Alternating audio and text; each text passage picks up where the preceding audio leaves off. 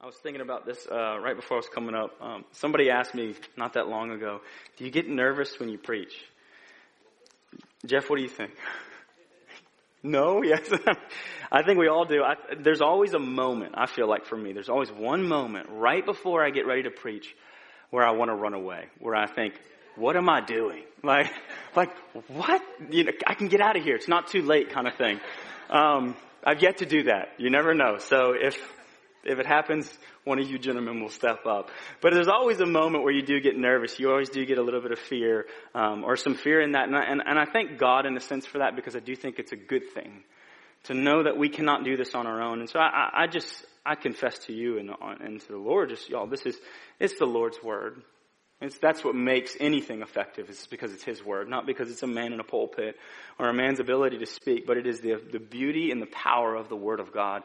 Like Evan talked about in the 9 o'clock service today, that is the word that changes us. That is the word that convicts us, and that the word draws us in. And so this morning, I just want to start off with a simple question, and it's not complicated. Many of you might have an answer right off the bat, but I want to ask the question, what is discipleship? I'm not going to preach necessarily on what is discipleship, but I'm going to use it to get into what I am going to preach about. But I do want you to think about, what is discipleship?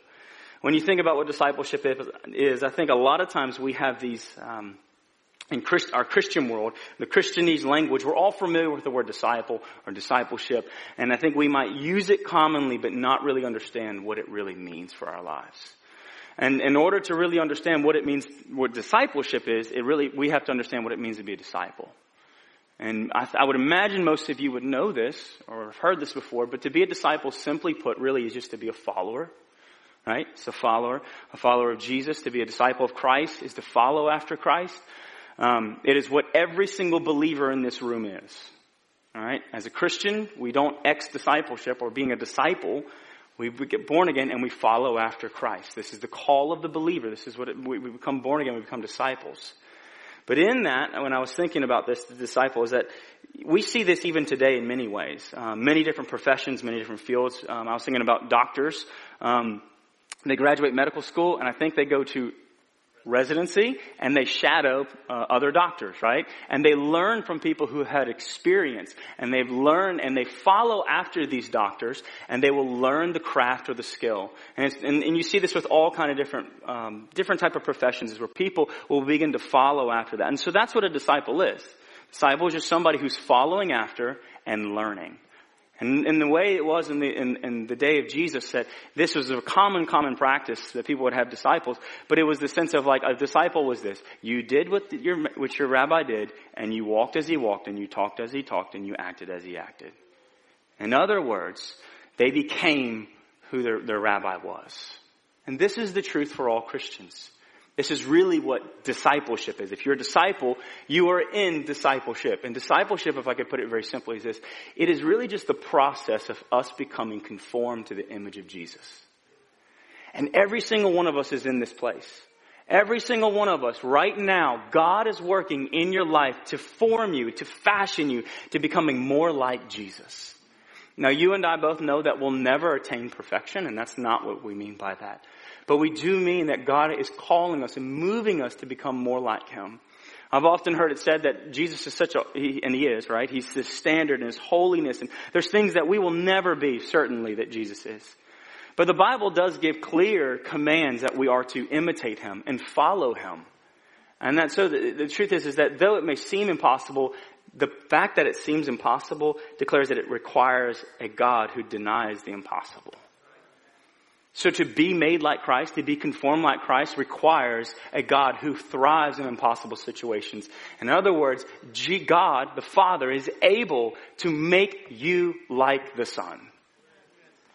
Like I personally have really thought about that a lot recently, and I don't think we marvel at that enough. And I think part of the problem is because we don't think we're as bad as we really are.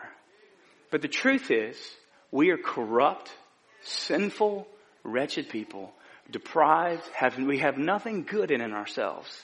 And God can take that and somehow get that individual to reflect the image of the Son of God, the one who created all the stars, who holds things in place, who every breath in this room is causing to happen.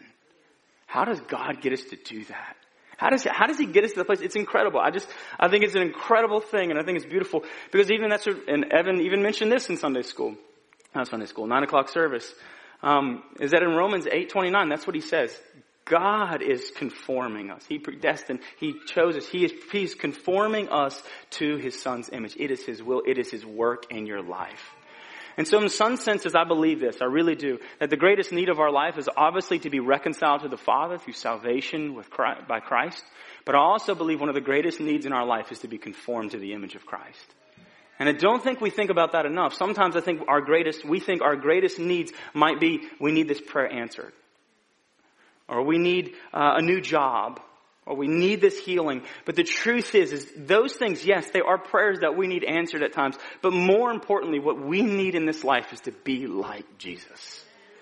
And the only way it will ever happen is through God doing this in us by his power of his Spirit, by the work of grace in our life, which we've heard so faithfully from this pulpit preached, about the grace of God, God's divine influence to work in our hearts, to make us what he's called us to be. Titus teaches us that grace teaches us how to deny ungodliness and to walk in righteousness. In other words, the grace of God teaches me how to become like Jesus. Fashions me into the life of Christ. And this is what God is doing with all believers. This is God's desire for all of us. And so understanding that we are all on this path of discipleship. We're all on this path of becoming more like Jesus every single day. It makes me begin to wonder, then God, where? How are you working in my life? What is the way of Christ? What is the way? What are the ways I'm to be conformed to? What am I to be conformed to? And it is the way of Christ. It is the life of Christ. And so we're going to turn to the book of Mark today. And Mark is a gospel that is often talked about as maybe being the most discipleship focused. There's so many lessons about discipleship and about what it means to follow after Jesus, or what it means that the way of Christ is. And I'm only going to look at one portion of this today because there's so many different portions we could look at in Mark. But you can go to Mark 10. But we're going to look at one portion. We're going to look at the aspect of being made like Christ, or the way of Christ in serving. And serving. That the life of Christ is one of serving. And this is what you and I are called to. God is working in our lives to get us to become a servant. A servant. And I think that should be, and it is in many ways, elementary to the Christian faith. But I don't know if it's not that elementary in the Christian practice. The idea of it is I know that. But the practice of it, gosh, that's maturity. It's maturity. It's challenging. It's hard. It's difficult. But it is what Christ is at. It is what God is after in you to make Christ in you. To be a servant in such a mighty way. And so my heart and my prayer for us is really just to look at the teaching of Jesus, to embrace this teaching of Jesus, and so that we can become a blessing to others as Christ exampled before us in so many ways. And so we'll read Mark 10. We'll start in verse 32. We'll go to verse 45, and then we'll pray and ask the Lord to be with us as we dive in and talk about the scriptures today. It says this, verse 32, and they were on the road going up to Jerusalem, and Jesus was walking ahead of them. And they were amazed, and those who followed were afraid. And taking the 12 again, he began to tell them what was happening to them, saying, see, we are going up to Jerusalem, and the Son of Man will be delivered over to the chief priests and the scribes, and they will condemn him to death and deliver him over to the Gentiles. And they will mock him and spit on him and flog him and kill him, and after 3 days he will rise. And James and John, the sons of Zebedee, came up to him and said to him, Teacher, we want you to do for us whatever we ask of you. And he said to them, what do you want me to do for you? And they said to him, grant us to sit one on your right and one on your left in your glory. And Jesus said to them, you do not know what you are asking. Are you able to drink the cup that I drink, or to be baptized with the baptism with which I am baptized? And they said to him, we are able. And Jesus said to them, the cup that I drink, you will drink. And with the baptism with which I am baptized, you will be baptized. But to sit at my right hand or at my left is not mine to grant, but it is for those for whom it has been prepared. And when the 10 heard it, they began to become indignant at James and John. And Jesus called them to him and said to them, you know that those who are considered rulers of the Gentiles lord it over them. And their great ones exercise authority over them. But it shall be so among you. But it shall not be so among you. But whoever would be great among you must be your servant. And whoever would be first among you must be the slave of all. For even the Son of Man came not to be saved, but to save and to give his life as a ransom for many. So dear Heavenly Father, Lord, we come before you and we ask, Father, Lord, that you would help us. God, we are incapable of grasping your word and the beauty of it and the depth of it and the richness of it apart from your Spirit. And so, Holy Spirit, we ask you to give us the ability to understand the mind of Christ, the heart of Christ, the thoughts of God in this passage, God, to work within us, to change us, to do things that we cannot do, God, that a man can't do, that no one can do, but only by the Spirit does this revelation of the truth of God's word come and change us. So help us in our hearts to receive, help us in our minds to understand, our ears to hear, God, and be with me, God, as I'm not capable, God, of handling your word properly, God, in a way. But God, you are able to speak through me what you desire. And I pray, God, that you would be with us all. We love you and we thank you and we praise you. In Jesus' name, amen. So to understand this passage really well, one of the things that you have to kind of understand is the timeline of which it's taking place. Chapter 10 in Mark is getting close to the end of Jesus' life. You're familiar with it.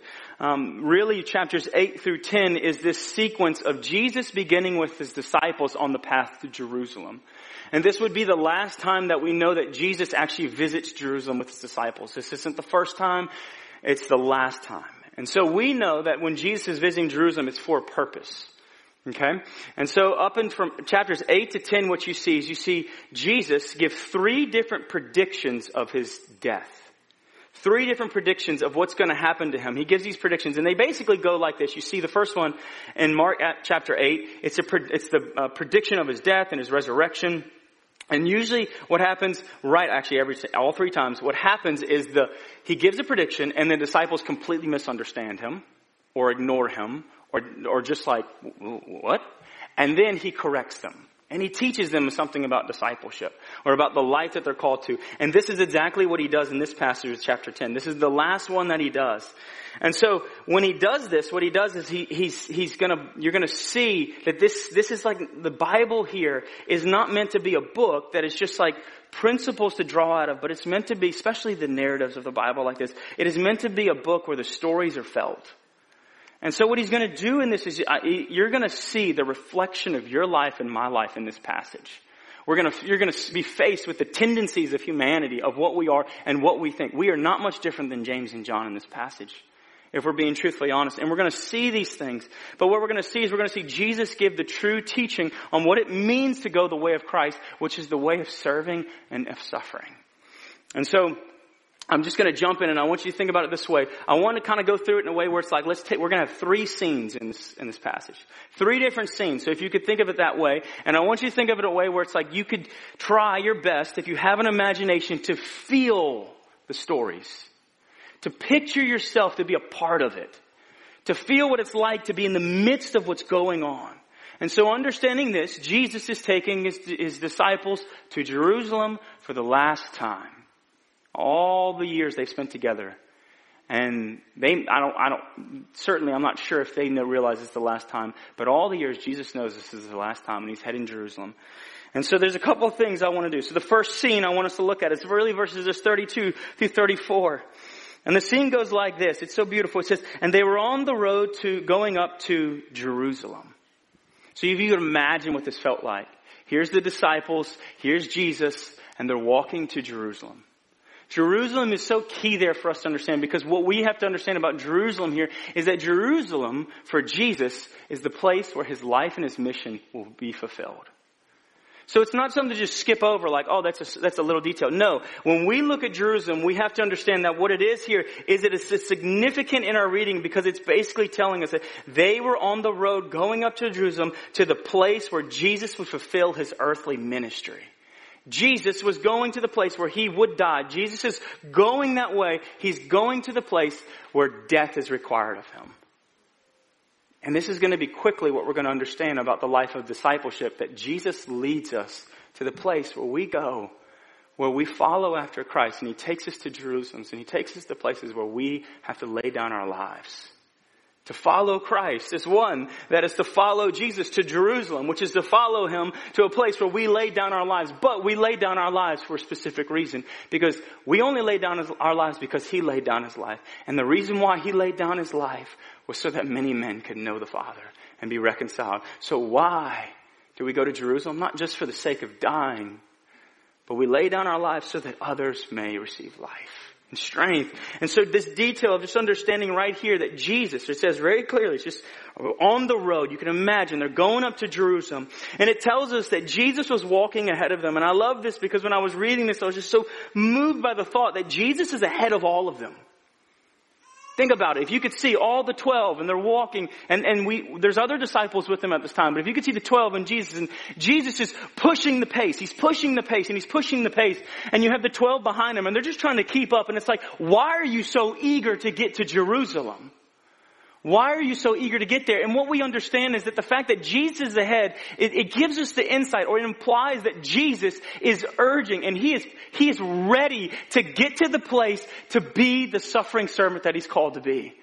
He is trying to get there as fast. He is ready for the move. He is ready to be everything, to fulfill his mission, to fulfill the purpose that what he came for, which we read in verse 45. He's ready to be there.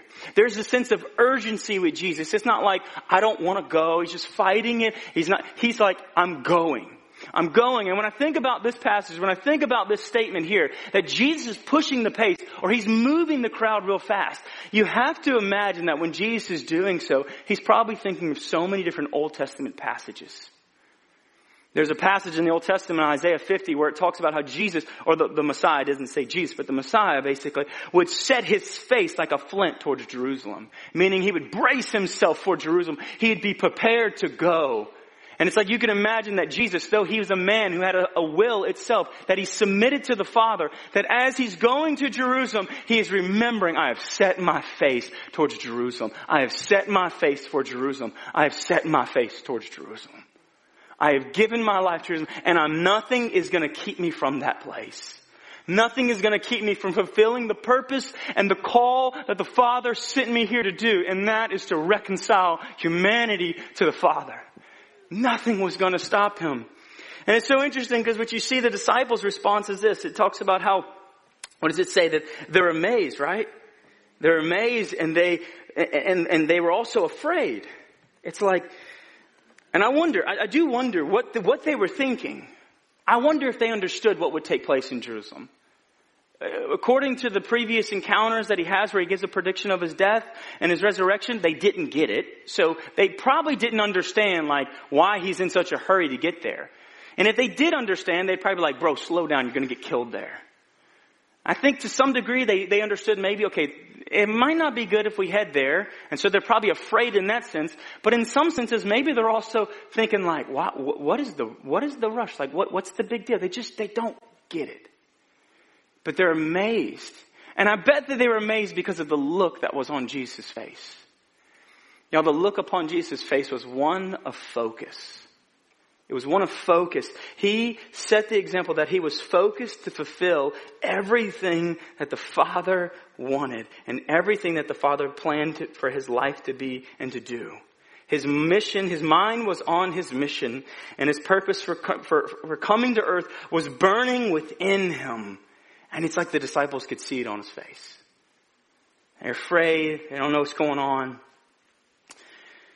You see then what Jesus does is he recognizes, it's almost like he recognizes in this passage when you get to verse 32, he sees them, so he takes the 12 and he begins to talk to them. And this is the third time and the final time he does, where he says, look, this is what's going to happen to me. We're going up to Jerusalem. We are going up to Jerusalem. In other words, you're my follower. You're my disciple. You are learning the life of discipleship, which is the process of becoming like Christ. You too are coming to Jerusalem with me. He said, you're going to come and you're going to go to the place with me.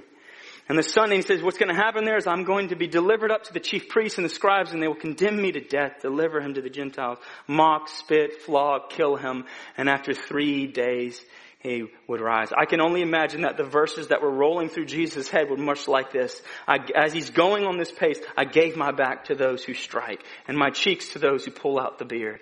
I hid not my face from disgrace and spitting. He was oppressed and he was afflicted, yet he opened not his mouth, like a lamb that is led to the slaughter, and like a sheep that before its shearers is silent. So he opened not his mouth. but he was pierced for our transgressions. He was crushed for our iniquities. Upon him was the chastisement that brought us peace. And with his wounds we are all healed. I am poured out like water. All my bones are out of joint. My heart has turned to wax. It is melted within me. For he has not despised or scorned the suffering and the afflicted. He has not hidden his face from him, but has listened to his hope for cry. I can imagine that as Jesus is telling the story to his disciples of what's going to happen, he's recalling all of the passages of scriptures that declare he will be bruised. His body won't break any bones, but he will be abused in such a mighty way. He will be like a lamb that goes to the slaughter. He will not open his mouth. His beard will be ripped from his face. He will be beaten across the face. He will be whipped. All of the things, my joints, my heart is turned to wax. But all the while, he will remember the ending of Psalms 22, which is a psalm that talks about Jesus' death, that the Father has not hid his face from him, but has listened to his cry for help. It's like as he's going, he's recalling, I will suffer, I will suffer, I will serve. I will be the suffering servant of Isaiah 53, but the Father will bring me back. I can just imagine the scene. I could feel, you could see it. And it's incredible, and it just made me think and just ponder the fact that what Jesus is in this passage or in this first scene, it's like he is a man on a mission. He's a man on a mission. And there's no distracting him from this mission. No distracting him from this mission. And really, I would say it like this. What is the mission of Jesus? Well, he says it later on in the passage, but I would also say it here, is that the mission of Jesus is for him to die and suffer for humanity. In other words, it's him to be a servant for all of humanity. That's his mission.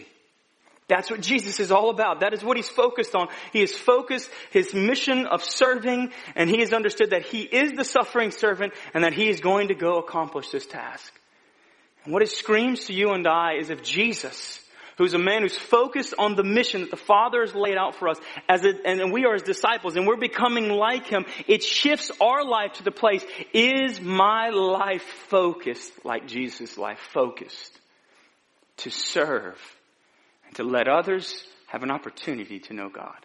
Now, we know that we're not going to die for people's sins. Christ has already done that. Christ has paved the way for that. But the truth is that when you become a servant, when you embrace this, the life that Jesus was saying, I'm going because I'm going to fulfill it. When you have a focus on that, you begin to pursue opportunities to serve people so that they can come to know Jesus.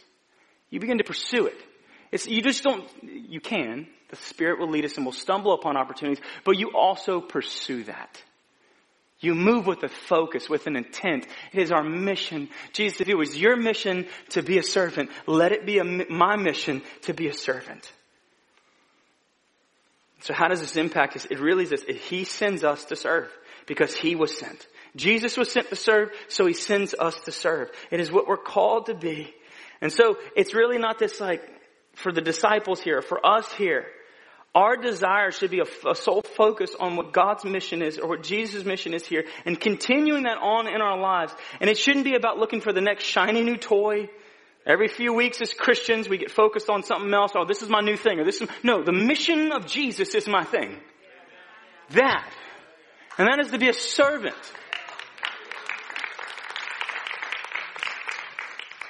And the truth is, it's like, that's so unnatural. You are not naturally going to fall into servanthood. You won't. But the mission of Jesus becomes our mission. It becomes our thing. Not new shiny toys that are fun and like what we like the best. The very mission becomes that. And Jesus and God is wanting to work that in your life today, in my life. This is what he's doing with all of us together. And when he does that, when he begins that process, and we learn to embrace this, it becomes a beautiful thing that you see in the body of Christ.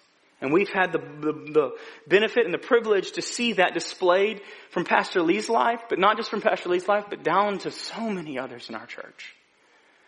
But no one could ever be a greater servant than Jesus, so we continue to seek to be, God, make me more like Christ, make me more like Christ, make me more like Christ. So the first scene is really just this. It is that the way of Christ is a focused way. It is focused on the mission of Christ. And so you'd imagine, so after the first scene, you'd imagine how, okay, what would come right after that? Man, just, right? He gathers his disciples and he's with them and he's like saying, okay, look guys, that's my, what's it called? The announcements. My announcements. You could imagine he's gathering his disciples and he says to them, all these things about his death and about his mission and what he's focused on, and they can see it. And so you would imagine that they would be like wanting to ask questions about that. Well, like explain to me, like, what do you mean? Or they would at least be like, what do you think? Like, they don't.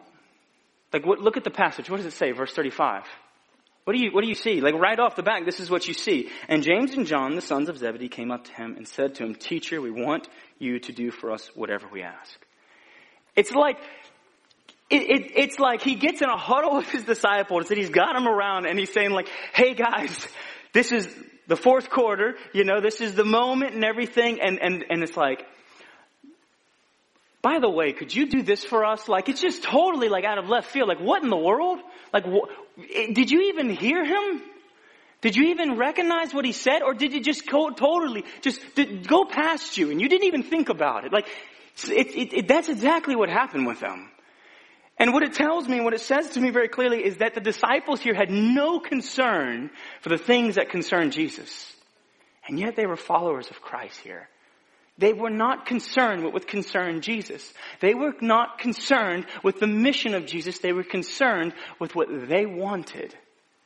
And I think this is the tendency that we see in our lives, that we have to be honest with ourselves and honest with God, is that there are times as followers of Christ and Christians that we're not really concerned about what Jesus wants. We're not really concerned about playing the servant role that Jesus has exemplified for us. We're more concerned about what Jesus can do for me.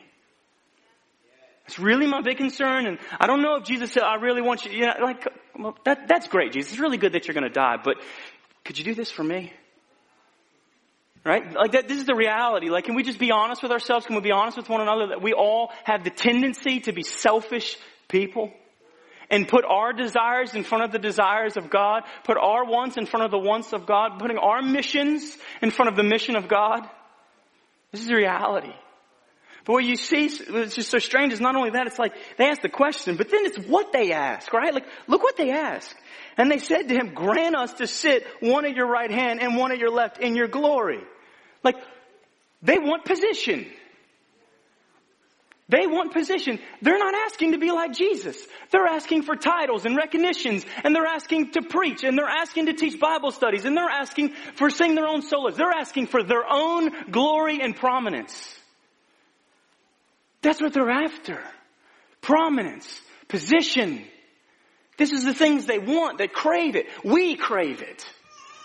Can we be honest? Can we be real Christians in here? Can we not come to church and act like that? We don't crave recognition or somebody to say my name from the pulpit. We all do these things. And we see ourselves in these disciples because what they're after is they're after their own glory, their own name. They want what they want. The disciples showed by the very question that they were not concerned with what concerned Christ. Because Christ was concerned, or before this, we see this from the previous point, that Christ was concerned with being a servant. And what was to take place in Jerusalem? The disciples were not concerned with that. They were concerned for their own agenda. Because the disciples, and simply this, the way of Christ for us, we have to understand, the way of Christ is not about my agenda. It's not about my agenda. And I say this because when you look at it, it's like they wanted the position, they wanted the respect in the house of God, whatever, all of these different things. They wanted their pieces. They wanted to receive praise after, not literally, but we do this, right? They wanted to receive the praise, or we wanted to receive praise after we teach or preach. Good sermon. I'm just being real with you. I'm being very real here.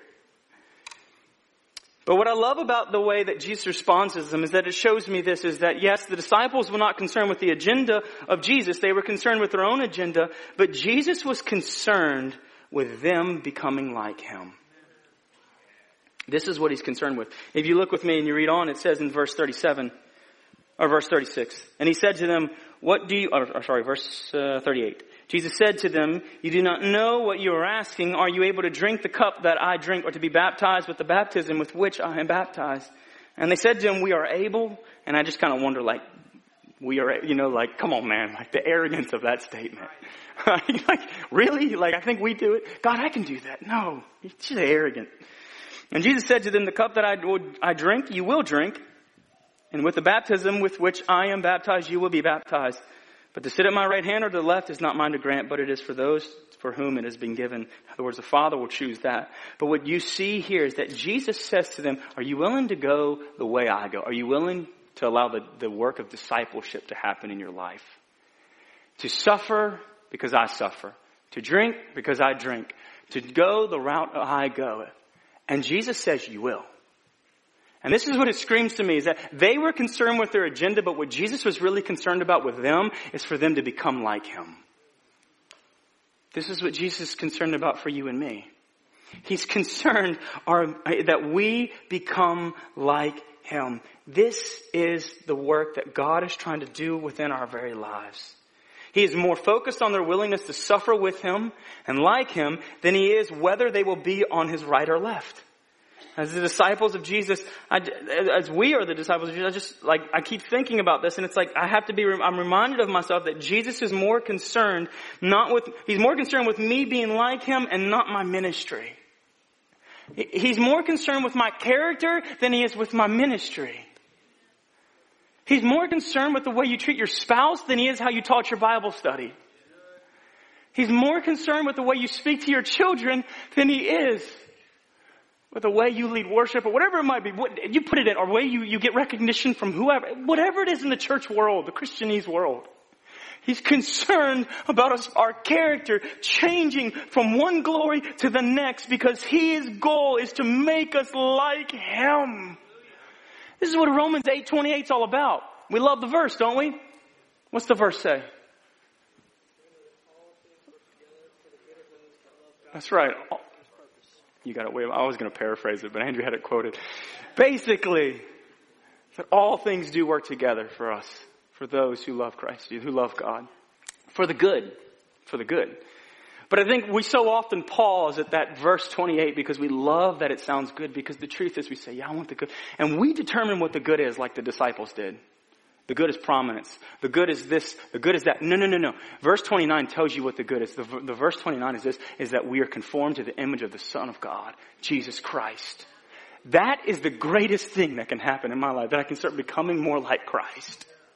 This is what Jesus is doing. This is what God's doing with your life. And so sometimes we wonder, why has this prayer not been answered? Why do I not get recognized? Why do I not have this position? Why am I not healed? I don't know. I can tell you this though, that all of those things, why they may not be happening is because God is allowing you to become conformed to Jesus and to become more like Him through those things.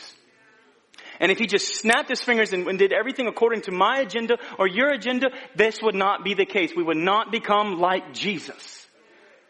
We would not become like Jesus. He is not a genie in the bottle for us, but He is making us like Him. And so we have to understand this. The way of Christ, it isn't about my agenda, but it's about what God's doing in my life. He's going to make me like Him. This is what He was concerned about with His very disciples here, with James and John. And I feel this way so often. It was a few months ago, I was praying and God just, I love that He rebukes me, and I love that He's challenging me, and I love that He's pushing me into a place to learn weakness and to know what it means to be a servant. Like, I'm so far, but I'm praying, God, get your glory out of my life. Change what I am. Because a few months ago I was in prayer and He just dealt with me, and He did tell me, I don't care about your ministry, I care about your character. I care about your character to be like my Son. And I just sat like, gosh, I care so much about being successful.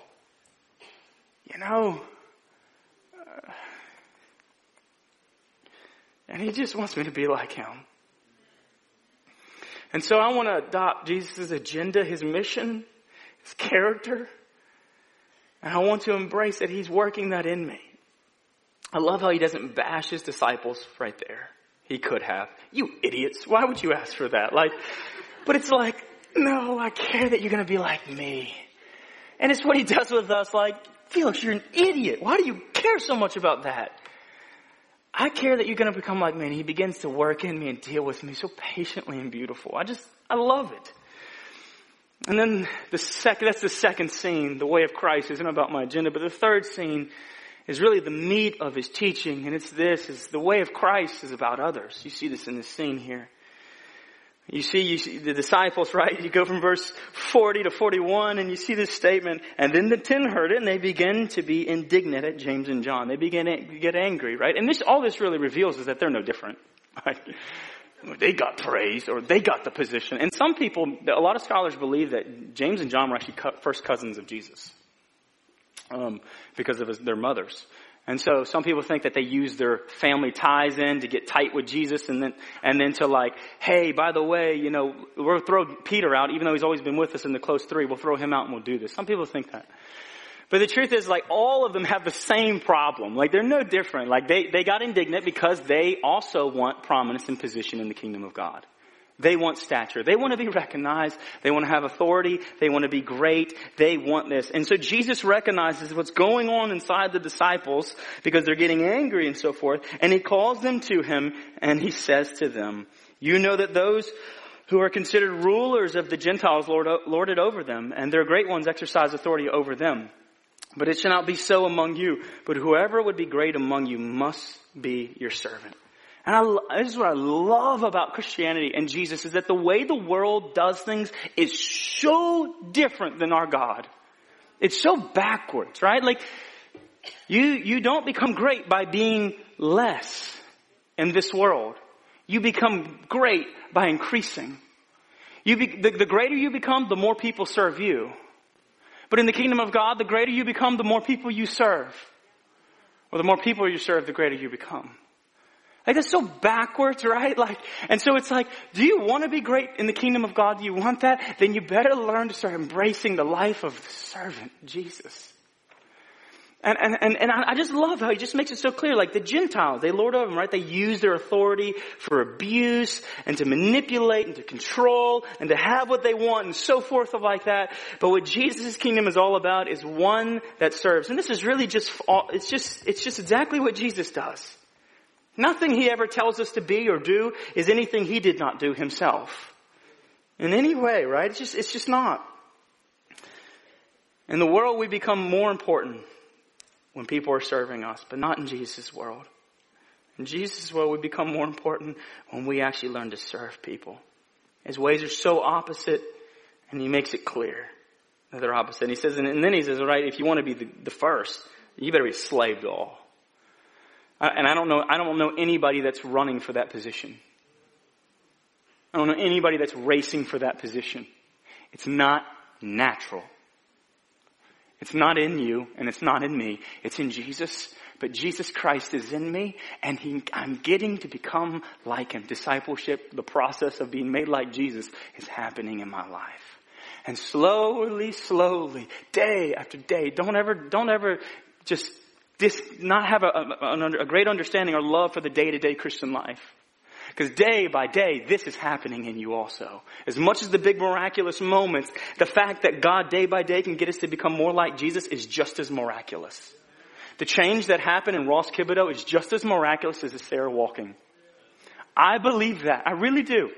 And Sarah believes that. The change that happened in him, where he learned to become more of a servant, where he exemplified what it meant to be a husband who would get down and do everything for his wife. That's miraculous, because we're not that in any capacity. We're just not. But the main question is, okay, so this is what greatness is. It's to be a servant. It's to be a slave of all. And this is what Jesus is doing in us. And this is what he wants for us. And he's correcting our understanding of what it means to be great. Greatness is not to lord over people, to be mighty, but it is to serve. But then he links it.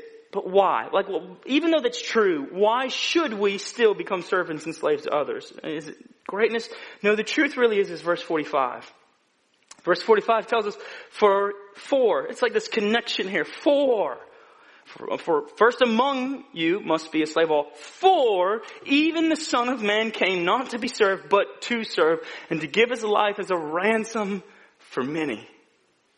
This is why we embrace to be a servant. This is why we seek the work of God in our lives, to be conformed to the image of Christ, to go down the path of discipleship, because Jesus did this.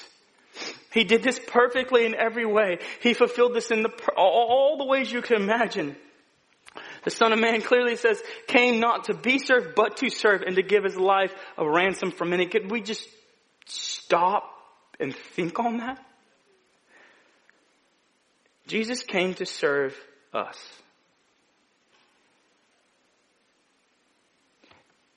The God who created everything came to serve us.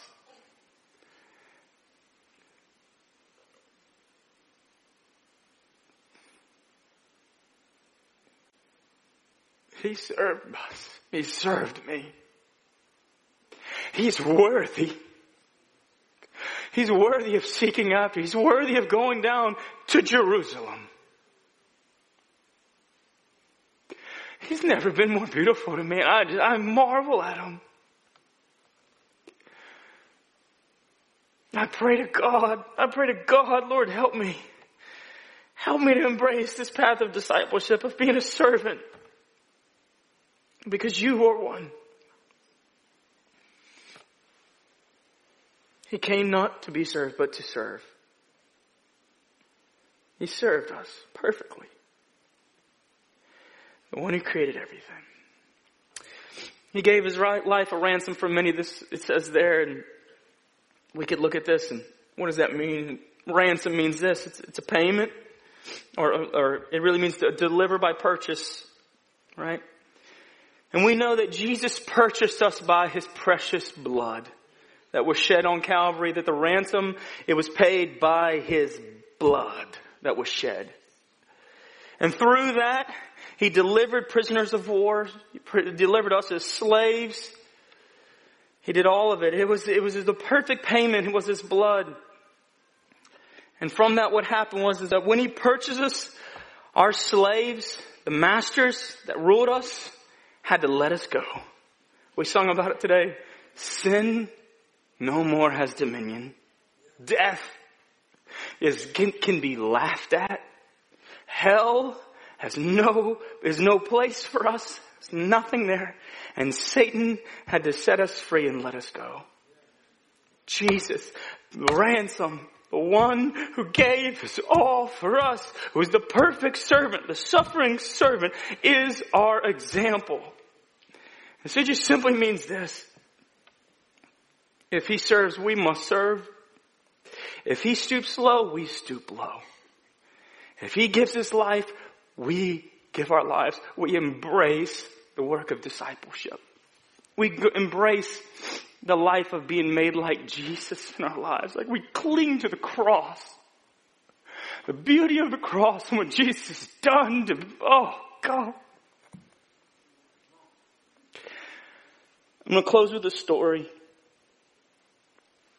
And it's a familiar story. You all know it so well, but I want you to consider the feelings of this story. I want you to consider the setting.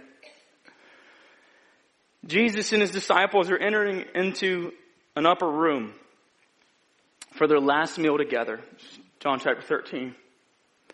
And he's with them, and they're going up to this for their last supper. And Jesus knows it's his last supper with his disciples, and he talks about how he has loved them perfectly, and he loves them greatly. He's done everything right with them. And Jesus is with his disciples in this room. And I often have thought, what was that room like before we read about the things that we love in that story? What was that room like? If you're familiar with the disciples, I think it was a tense room. Because up until this point, the disciples of Jesus, before they got to Jerusalem, were debating and fighting who's the greatest. Fighting, who's the greatest? Who's the greatest? Back and forth. I'm better than you. I preach better. I sing better. I serve better. I do all this better. I'm more organized. Or whatever it is, as silly as it might be, we argue over super stuff, but they're all debating who's the greatest. And if you look at the account of Luke, it even talks about in the upper room, they're still fighting. It's like, they're still fighting. And so you can imagine, they're in this upper room. They've come into the city of Jerusalem. All right? And on the way to the city of Jerusalem, when they get there, it's a triumphal entry. Everybody is praising Jesus. Okay, so they were afraid of going to Jerusalem. Now they get to the Jerusalem and they're seeing the palms get laid down for them. Like it's a mighty moment. And I bet that they thought, the kingdom's about to get set up. Look, the city wants him as king. We're about to all be top-notch dogs. Who's the greatest? Who's the greatest? And so you can feel it, right? You can feel it. This pulse for who's the greatest.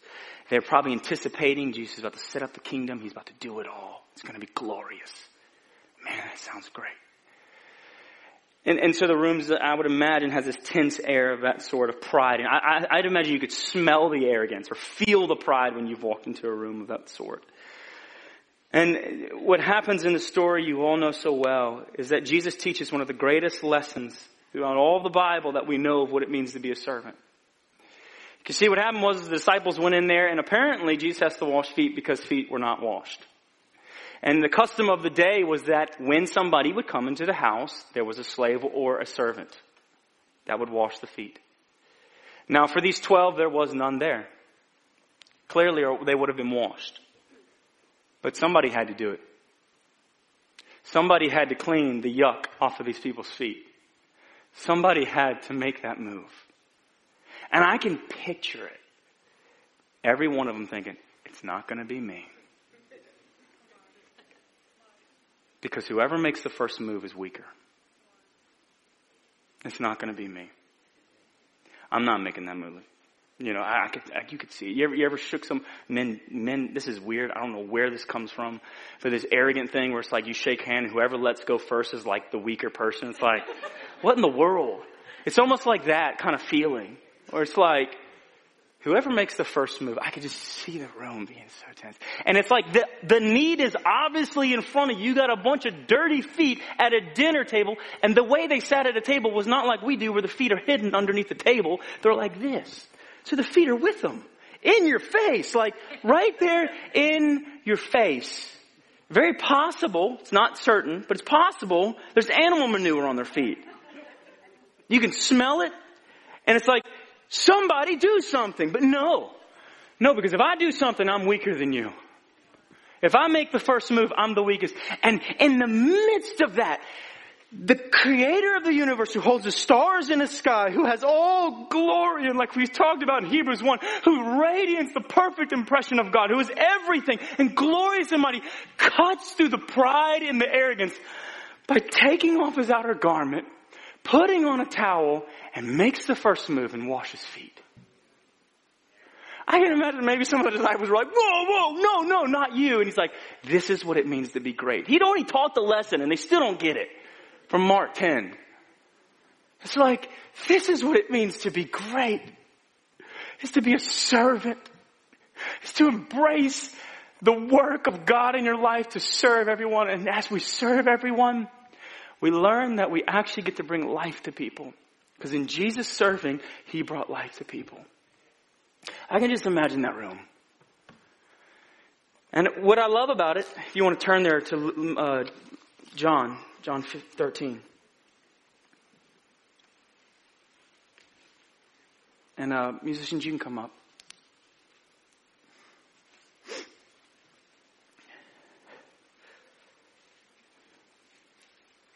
Oh God, we just thank you for being Jesus. I thank you. I thank you that you are beautiful. And you are worthy of following. You are worthy of emulating and walking after. And we know we can't do it. But Lord, I just thank you, Jesus. You're so precious to me.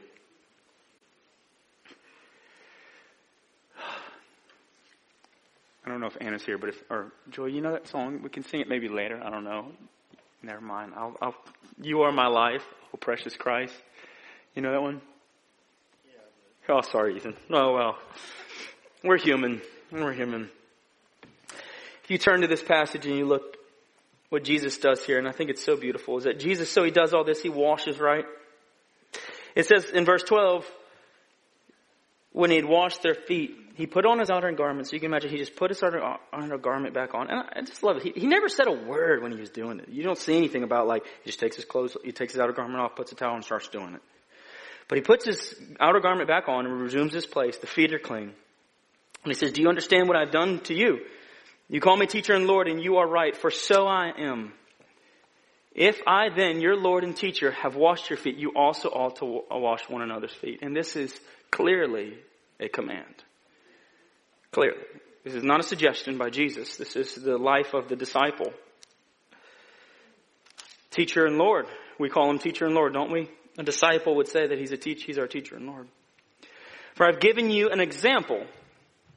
He didn't say I gave you something that you are not going to do, that only I can do. No, he wants us to be like him. Now it's going to not come from you. I will establish that. But the truth is, he wants us to be like him. That you should also do just as I have done to you. Truly I say to you, a servant is not greater than his master, nor is a messenger greater than the one who sent him. If you know these things, blessed are you if you do them. And verse 17 calls me to pause. He does not say, blessed are you if you know them. He says, if you know these things, blessed are you if you do them. And the reason why I read that last portion is because, church, the life of a servant is a blessed life according to Jesus. It is not an easy life. Certainly it's not an easy life. It's not easy to do things for people who've betrayed you.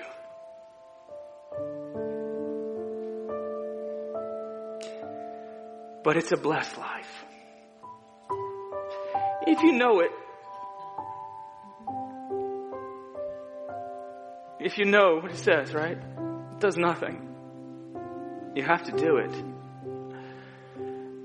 And God has been dealing with my life so greatly on these matters for a few months now. Where I've been walking through a difficult time because of some things that happened in my life, and God has challenged me in every way to be a servant. And the first thing was that I was to simply just pray for a person. I didn't even want to do that, right? It's like, I don't want to pray for them. They did this. Pray for them. And that was the first step. But the Lord would it's like he just kept inching me more and more and more to be a servant towards this person. And I just want you to know that I've experienced the blessed life as I've walked in obedience to this. It's been satisfying.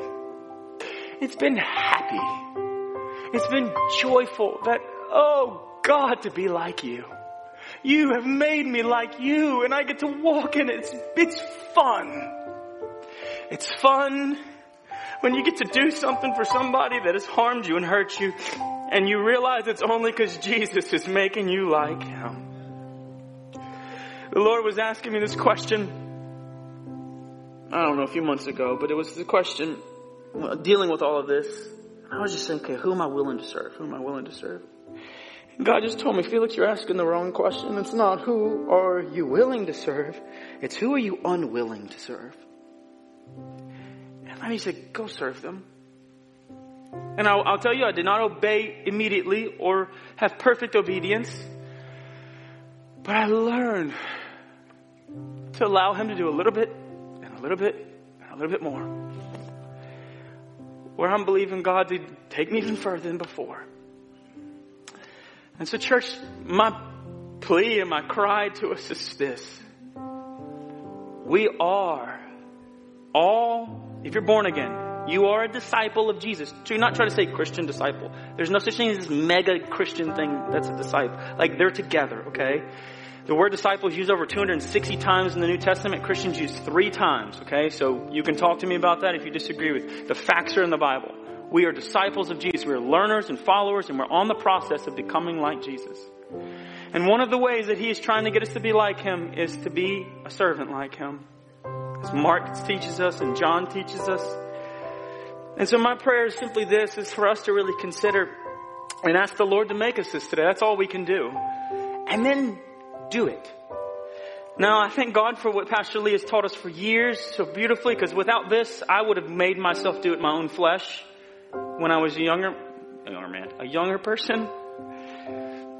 But we have been taught faithfully from the scriptures that it is the Holy Spirit that's going to work in your life, and it is the grace of God that is going to divinely influence you to embrace this life of servanthood this life of discipleship to be made like him.